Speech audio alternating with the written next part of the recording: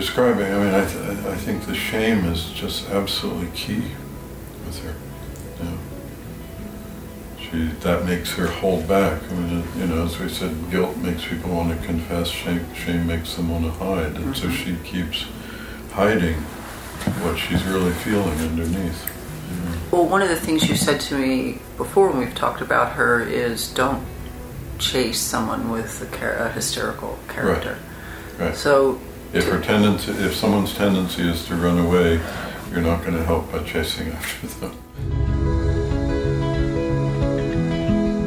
Welcome to In Contact with the ACO. I'm Dr. Chris Burrett. During the pandemic, we will continue to host webinars about various clinical topics, and we hope you'll attend. When safe to do so, we will resume our case presentations at the ACO campus near Princeton, New Jersey. You can connect with us and learn more at adifferentkindofpsychiatry.com or orgonomy.org. In this episode, you'll hear a mentoring session between two medical ergonomists, but before we begin, I'd like to ask you a favor. Please share an episode with a friend or family member, and if you use Apple products, leave a review and a 5-star rating in the app. One of the best ways you can support the ACO's efforts in reaching out to a larger audience is by sharing a podcast episode. Leaving a review gives prospective listeners a chance to see that the podcast is worth trying out and a way for the ACO to connect to more of the public. As always, we're open to hearing how we can improve, so if there's any suggestions or comments, please don't hesitate to email us at aco@orgonomy.org. to go over with today. One is she's the hysteric who's very has great difficulty speaking up. She's been seeing me twice a week. So again, I want to keep urging you to talk about her as this person with an hysterical character. She is an hysteric. Yes. Okay. I knew that. She's more than her neurosis. Yeah. So much more. But I'm very worried about her. I just saw her this morning, and she looks more depressed to me. She is really having a hard time speaking up in the session. And yet she's communicating a great deal. So she sits back, and then through the session she'll sit forward, and it almost looks like she wants to spring up and run out of the room. She puts her fist over her mouth, and I'll say to her, what is that?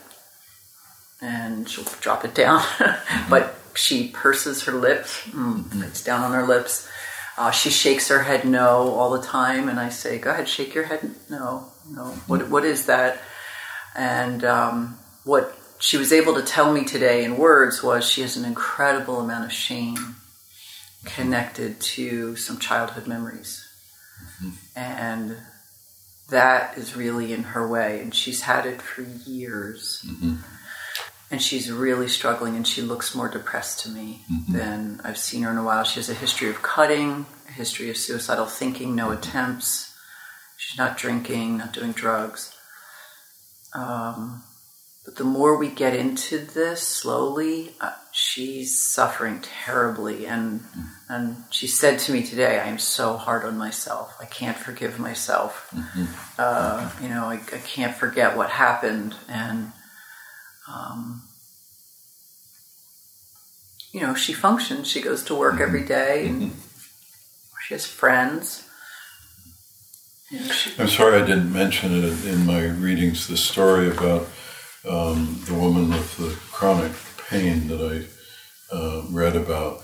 When I was going over that with Morris, he said, is this related to what goes on with people who are cutters? And I thought, wow, how insightful. And I had not looked at it that way. Cutting is essentially a self-induced conversion disorder, that instead of tolerating the emotional pain, they will convert it to a physical sensation. People have talked about, it makes the person feel more real, but as long as your perceptions can be transformed into physical sensations rather than emotional pain. And that's what looks like it's going on with her. Yeah, she well, gets these sensations Yeah. and pains and throbbing in her body.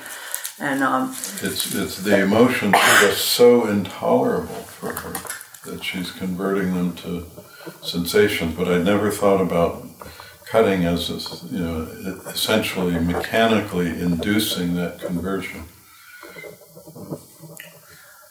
But I'm worried about her. Oh. And what does give her relief? I keep asking her that. She does report relief after some sessions. Okay. Not all of them. Can she identify anything about that? I asked her that today, and she wasn't able to tell. What looks like to me is when she's being very hard on herself, that she does not get relief. Uh-huh. If she's putting less pressure on herself, she's able to kind of discharge more. Right. But it's like the shame immobilizes her. And today, my observation of her, given her character, was she sat, and at one point she became just frozen like a statue. She froze. Yeah. And I said to her, "You look like a statue right now. Are you aware of that?" And she said, "I do that a lot." Uh-huh. So she must have been aware of it, but it's the first time I acknowledged it, and we said it together in the session. And then when she does move, some of her body motions are, it looks like she's, like her face looks like she's in intense pain.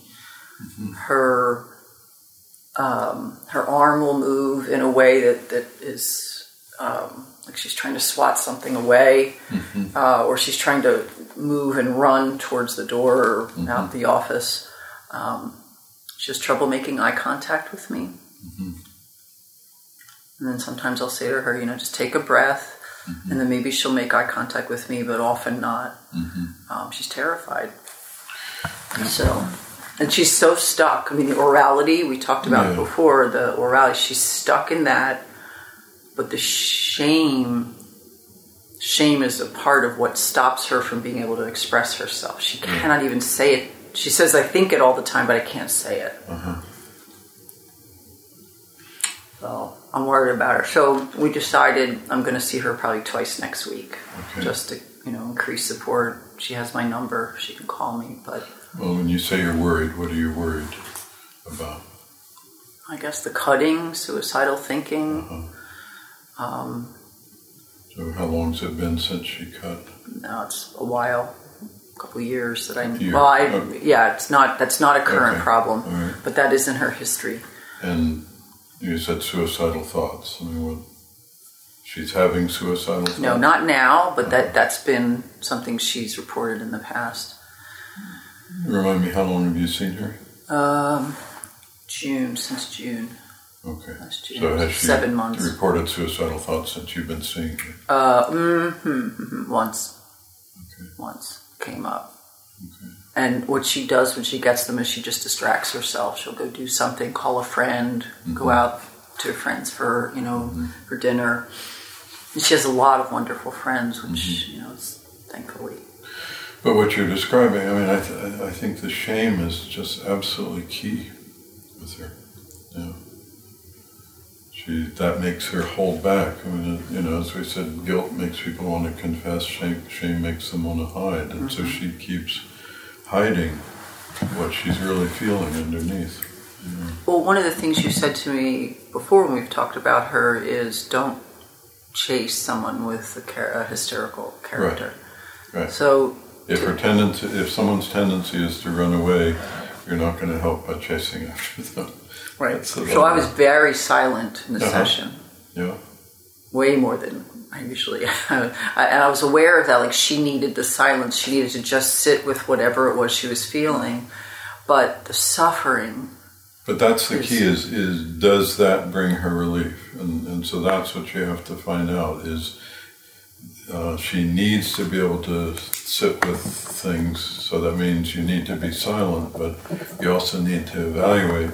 Right now, can she tolerate that, or does that just make her shut down more? Right. Well, I found myself moving towards wanting to reassure her. Uh-huh. It's like that, acknowledging how hard it is for her. Uh-huh. and that she's been through this before, because she's had other therapists, she's touched on some of this before, and that she is healthy in her, deep down in her core, she's a very healthy core, and that she could get through this. Look at how far she has come in her life. So, I offered that to her, and she nodded a little bit, but it's still, the shame's just so loud, she can't hear that kind of whisper, almost. Yeah. So she asked to come in sooner than next Friday. So she's going to come in on Tuesday. But the bottom line is as you said, she needs to be able to overcome the shame and speak. She'll get relief by just being able to speak up. But there's all that stuff in the way. So. Well, she started the session by talking about her mom. Okay. So there might be a lot there related to her mom that we've never really talked about. Okay. So stay with where she's already able to express herself. And my heart breaks for her. But I wasn't sure when you're saying your impulse is to reassure. Are you thinking that's a problem, or that would be a good thing to do, or? I felt like she needed it. Yeah. Okay. To just leave her dangling without that kind of support at the end. It was right at the end as we were kind of closing the session. Okay. So just felt like the right thing to do. Yeah. So follow. You have good instincts, so follow your instincts about that. Yeah.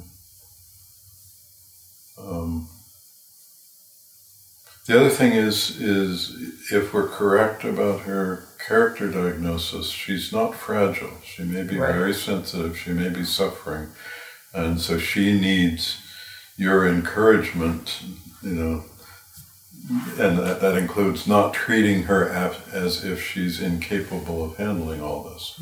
No, I think she's quite capable of it. She just doesn't know that or believe it. That's right. Yeah. So any implication that she's too fragile to handle it, will undermine her own desire to deal with it. So, which is very different than, as we've said before, if her character were schizophrenic, she needs to be treated as if she's fragile. Yeah.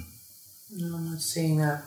What's that? I'm not seeing that. Yeah. Doesn't seem like she's functioning that way. So again, you may be concerned about her, but be cautious about you initiating additional sessions. Let that go. Yeah, she asked for it. I didn't offer. So let her speak up for what she needs. Right, exactly. Good. Exactly. Good. So, but in someone with an hysterical character, here's a better question. Are there some character types that are more prone to suicide? Yeah. Which ones? Well, there's somebody who's more impulsive, like a manic depressive. Yeah. I mean, clearly, manic depressive characters much more prone to suicide than others, and the reason for that is one, the impulsivity you described, but also the instability and the fact that they can go into a terribly deep depression and see nothing other than the hopelessness. But also manic depressives are at risk for suicide when they start getting expansive. It's the intolerance of excitation is what the bottom line is. People will commit suicide to get out of any intolerable feeling, whether that's depression, pain, sadness, anger. Shame, yes. I mean, how many,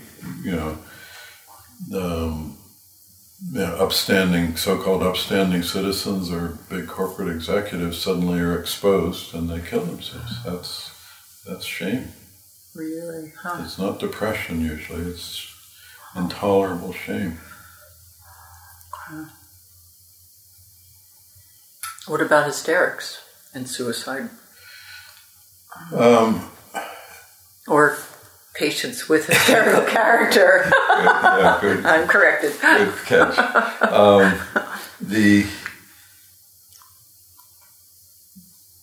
typically they're not as a bit higher risk for actually committing suicide, but they may make suicide attempts, and that's partly it's the drama.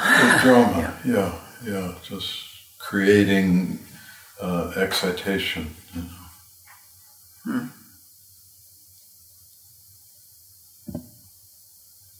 right. Because also they often, they can be terribly depressed, but they will come out of it much more quickly than someone with a basic depressive aspect to their character. Yeah, I'm not seeing that with her. She's depressed about something, but it's not the whole way that she functions. Right. She goes to work, she's social, she has friends. But well, did we say she has a subtype of oral repressed hysteria? That's what I thought. Yeah. Right. So that's with them, the tendency is to have a low grade depressive aspect to their character. They don't go into severe depressions the way someone with a phallic character or a manic depressive character might. The people with an hysterical character that I've seen go into a severe depression are ones that have a oral unstable block. That's almost... What would that look like clinically? What's that? What does that look like clinically? Well, they can have expansive periods. It's very much, it's if you imagine a manic depressive as phallic character with an oral unstable block. Mm-hmm. So it would be hysteria with an oral unstable block. Mm-hmm. So, they may at times be over talkative and expansive, but then they can be terribly hard on themselves and contract severely. And get stuck in that depression more than any other hysterical type character. It's not a common type, but I've seen it, and where that type I think is truly at risk for suicide among the hysterical characters. Okay. Yeah, I'm pretty sure she's oral. What's that? I'm pretty sure it's oral repression. I don't think there's oral instability, right, from what I can see. Remind me, what's her body type like? So she's like 5'7", medium-sized breasts, kind of pear-shaped body. Smaller on top than the bottom? Yeah. Okay. Yeah. And her lips, her mouth? Well, she always purses her lips, like she bites down, thin-lipped. Thin lips, yeah. Okay. Yeah. So and her jaw's tight. Okay, so that goes with the oral repression. Yeah. Okay. Yeah. And you just see the tension. But that body type is classical for that subtype. Okay.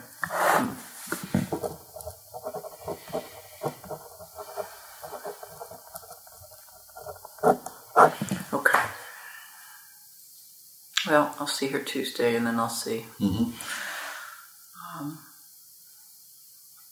No, but again, I think you're doing very good work with her. But someone like that gets stuck, it's hard because you'll feel it. It's hard watching it. But also don't forget, if you let yourself just make contact, you're going to feel what she's feeling, and that's our job, is to be able to tolerate feeling it, but not get stuck in them. As somebody said, learn how to walk in somebody's shoes, but you got to learn how to get out of their shoes. Yeah, but the family doctor part of me wants to do something and go into fix-it mode. Yeah. And I today I just sat back and just let it happen, and that was harder on me. But I think she got in touch with more of the depth of what she's suffering with. She let me see how much she's struggling. Good. Which I acknowledge was progress for her. Yeah, so she's not hiding as much, which is, as I've said to you many times, the cure for shame is coming out of hiding. Yeah. Yeah, and so she's doing that bit by bit, by you being present and not judging her. She's so afraid of being judged. But the shame is so much. Yeah. It's... What's her ethnic background? Italian. Italian, okay.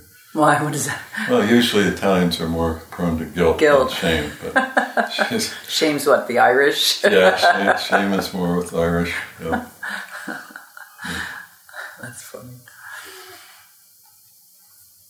Okay, so I wanted to switch gears and talk about a second patient, a 15-year-old with paranoid schizophrenic character type. Okay.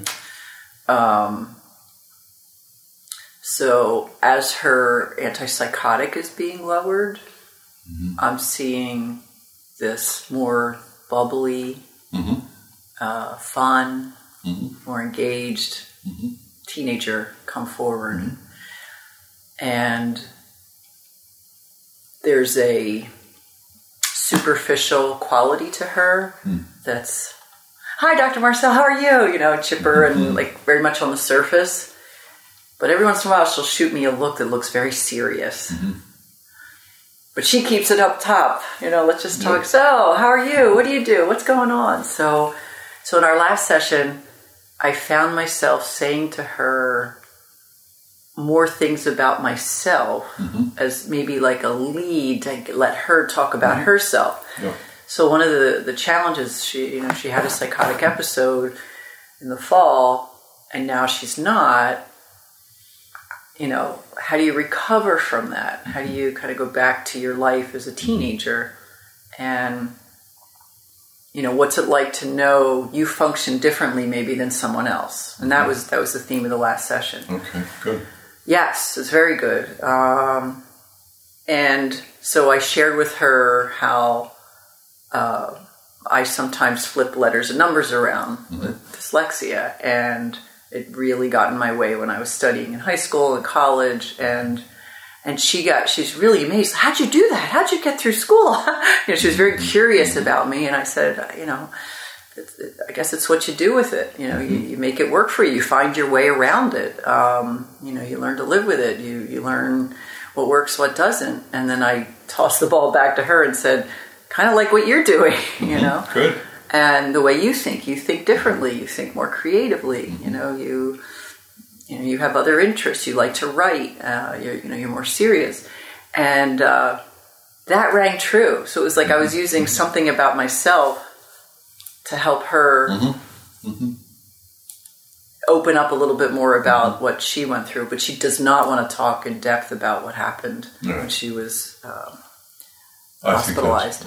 I think that's wise. She needs that wall up to be able to function. Right. But what I like what I'm seeing. There's this happy child or teenager coming back to life in a way. And her family's seeing it. I'm seeing it. She has two sets of friends, old friends from her old school. She's in a different school now. She has a bunch of new friends. She's going out. She's more social. So that just, it's amazing to me watching her bloom. Great.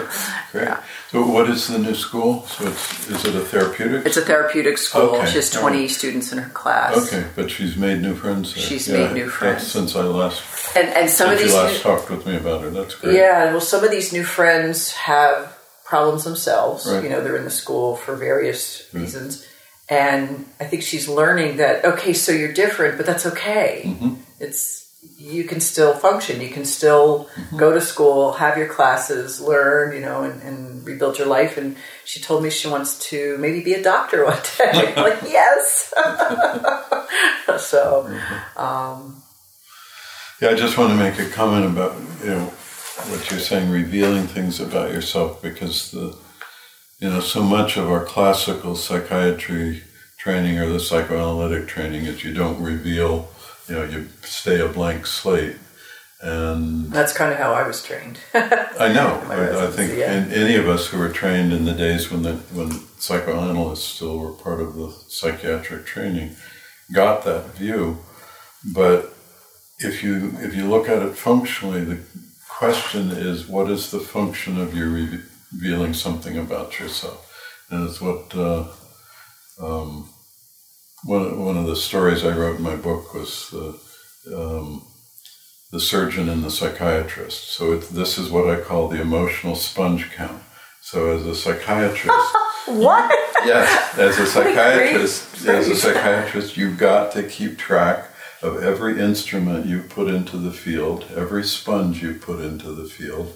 Otherwise, you can get in trouble by that, it getting buried and you not being aware that you've introduced this. But it's right for you to introduce things, but you got to keep track. You got to know what you put in the field, what the effect is. Watch the effect of you doing that. And with her, I don't have any doubt that her character is paranoid.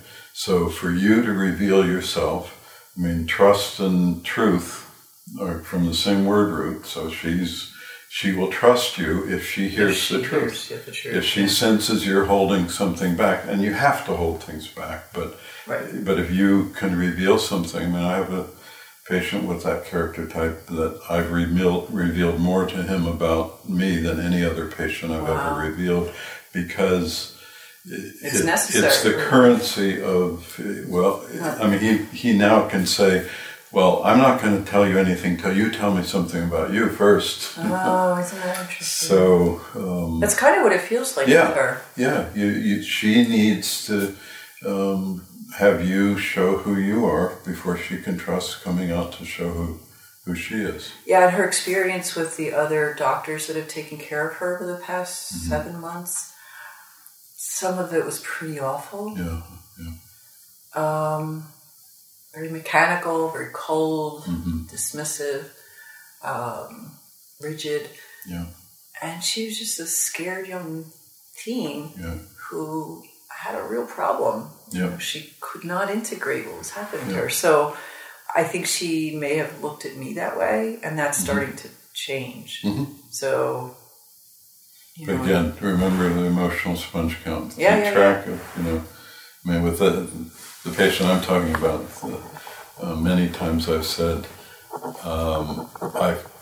you forgot to read me my therapist Miranda rights. Anything I say can and will be used against me.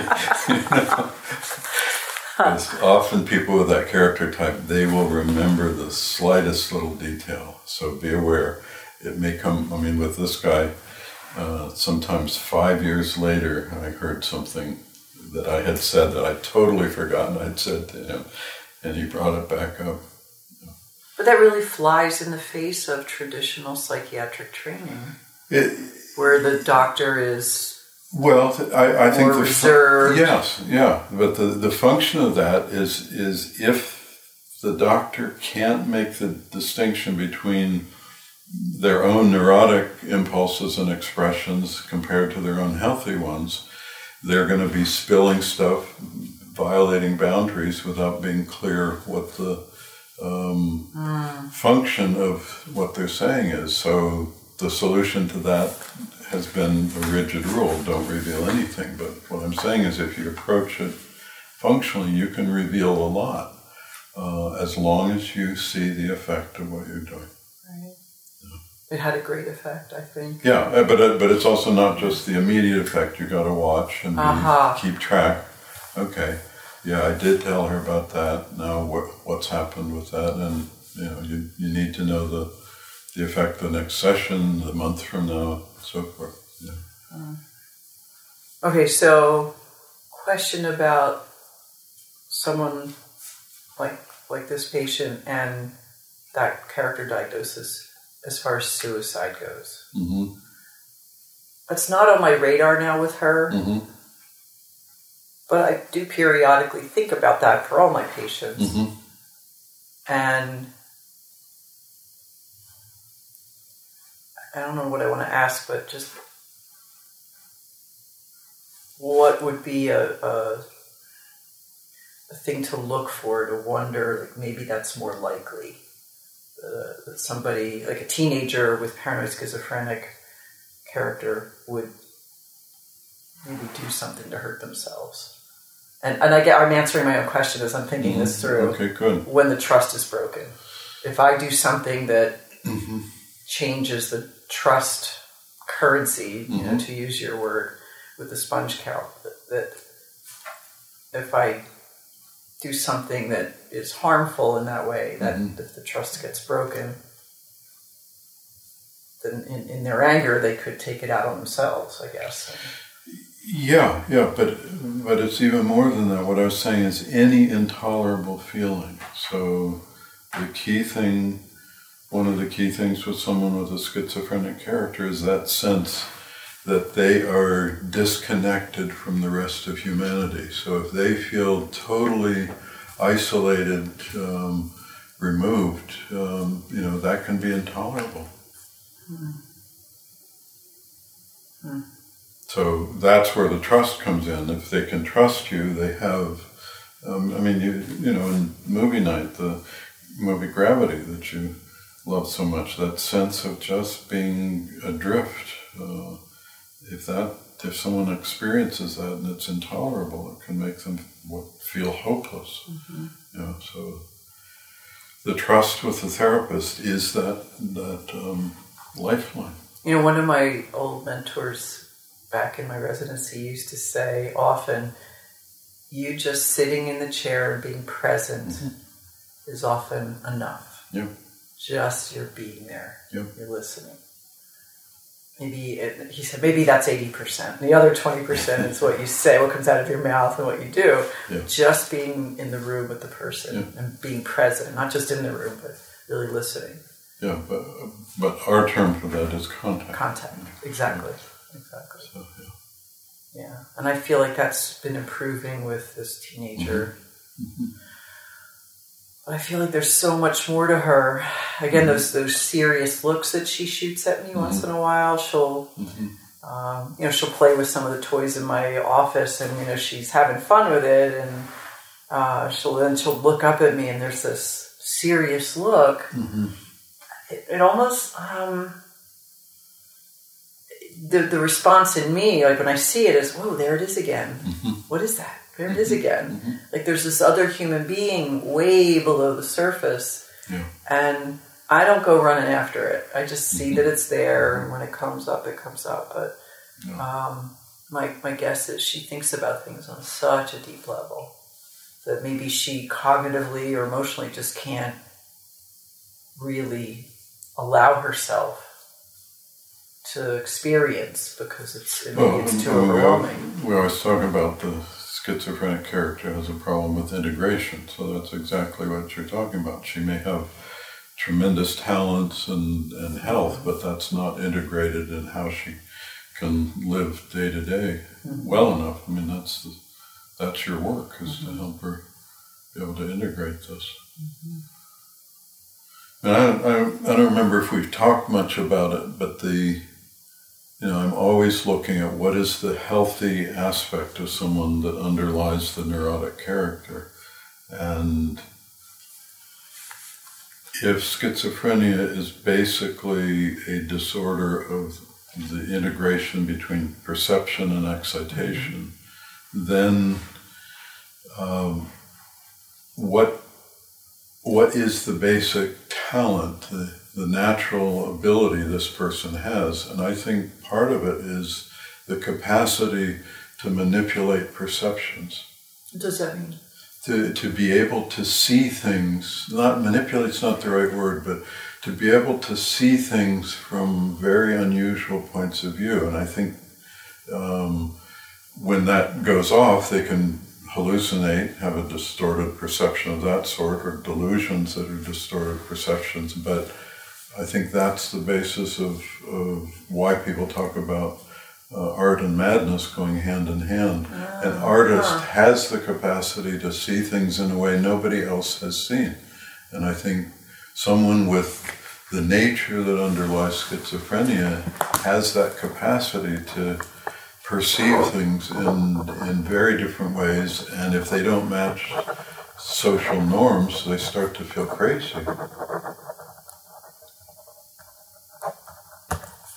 So I think that's what you're picking up underneath. You showed me the drawings she did. Yeah. I mean, she is able to capture just in quick, informal drawing a way of looking at things that are very different. Yeah. So, I think Reich said it a number of places, is the great artists, see more than they can tolerate, and that's what can make them go crazy. Yeah. Huh. And I think her connection with some of her new school friends who see the world differently. Okay, yep. That's been good for her. Yeah, okay. She's not alone. She's not alone. And she's got other teens who are, okay, they have their way of seeing things too, and that's okay. Right. The teachers, the counselors, they get it. Whereas at a traditional high school, they didn't get it. Yeah. For whatever reason. And in this school, she's got more emotional connections. So. Yeah, good. Yeah, and she really likes school. She's doing well. Oh, good. No, that's all since the last time you talked to me about it. That's great. Doing well. Getting A's and B's and everything, and and she's writing. I've encouraged her to write. She likes to write. Good. And just one more thing. Yeah. Don't forget what you said. Just being there and being present, so that contact occurs between the two of you, is absolutely what her therapy is about.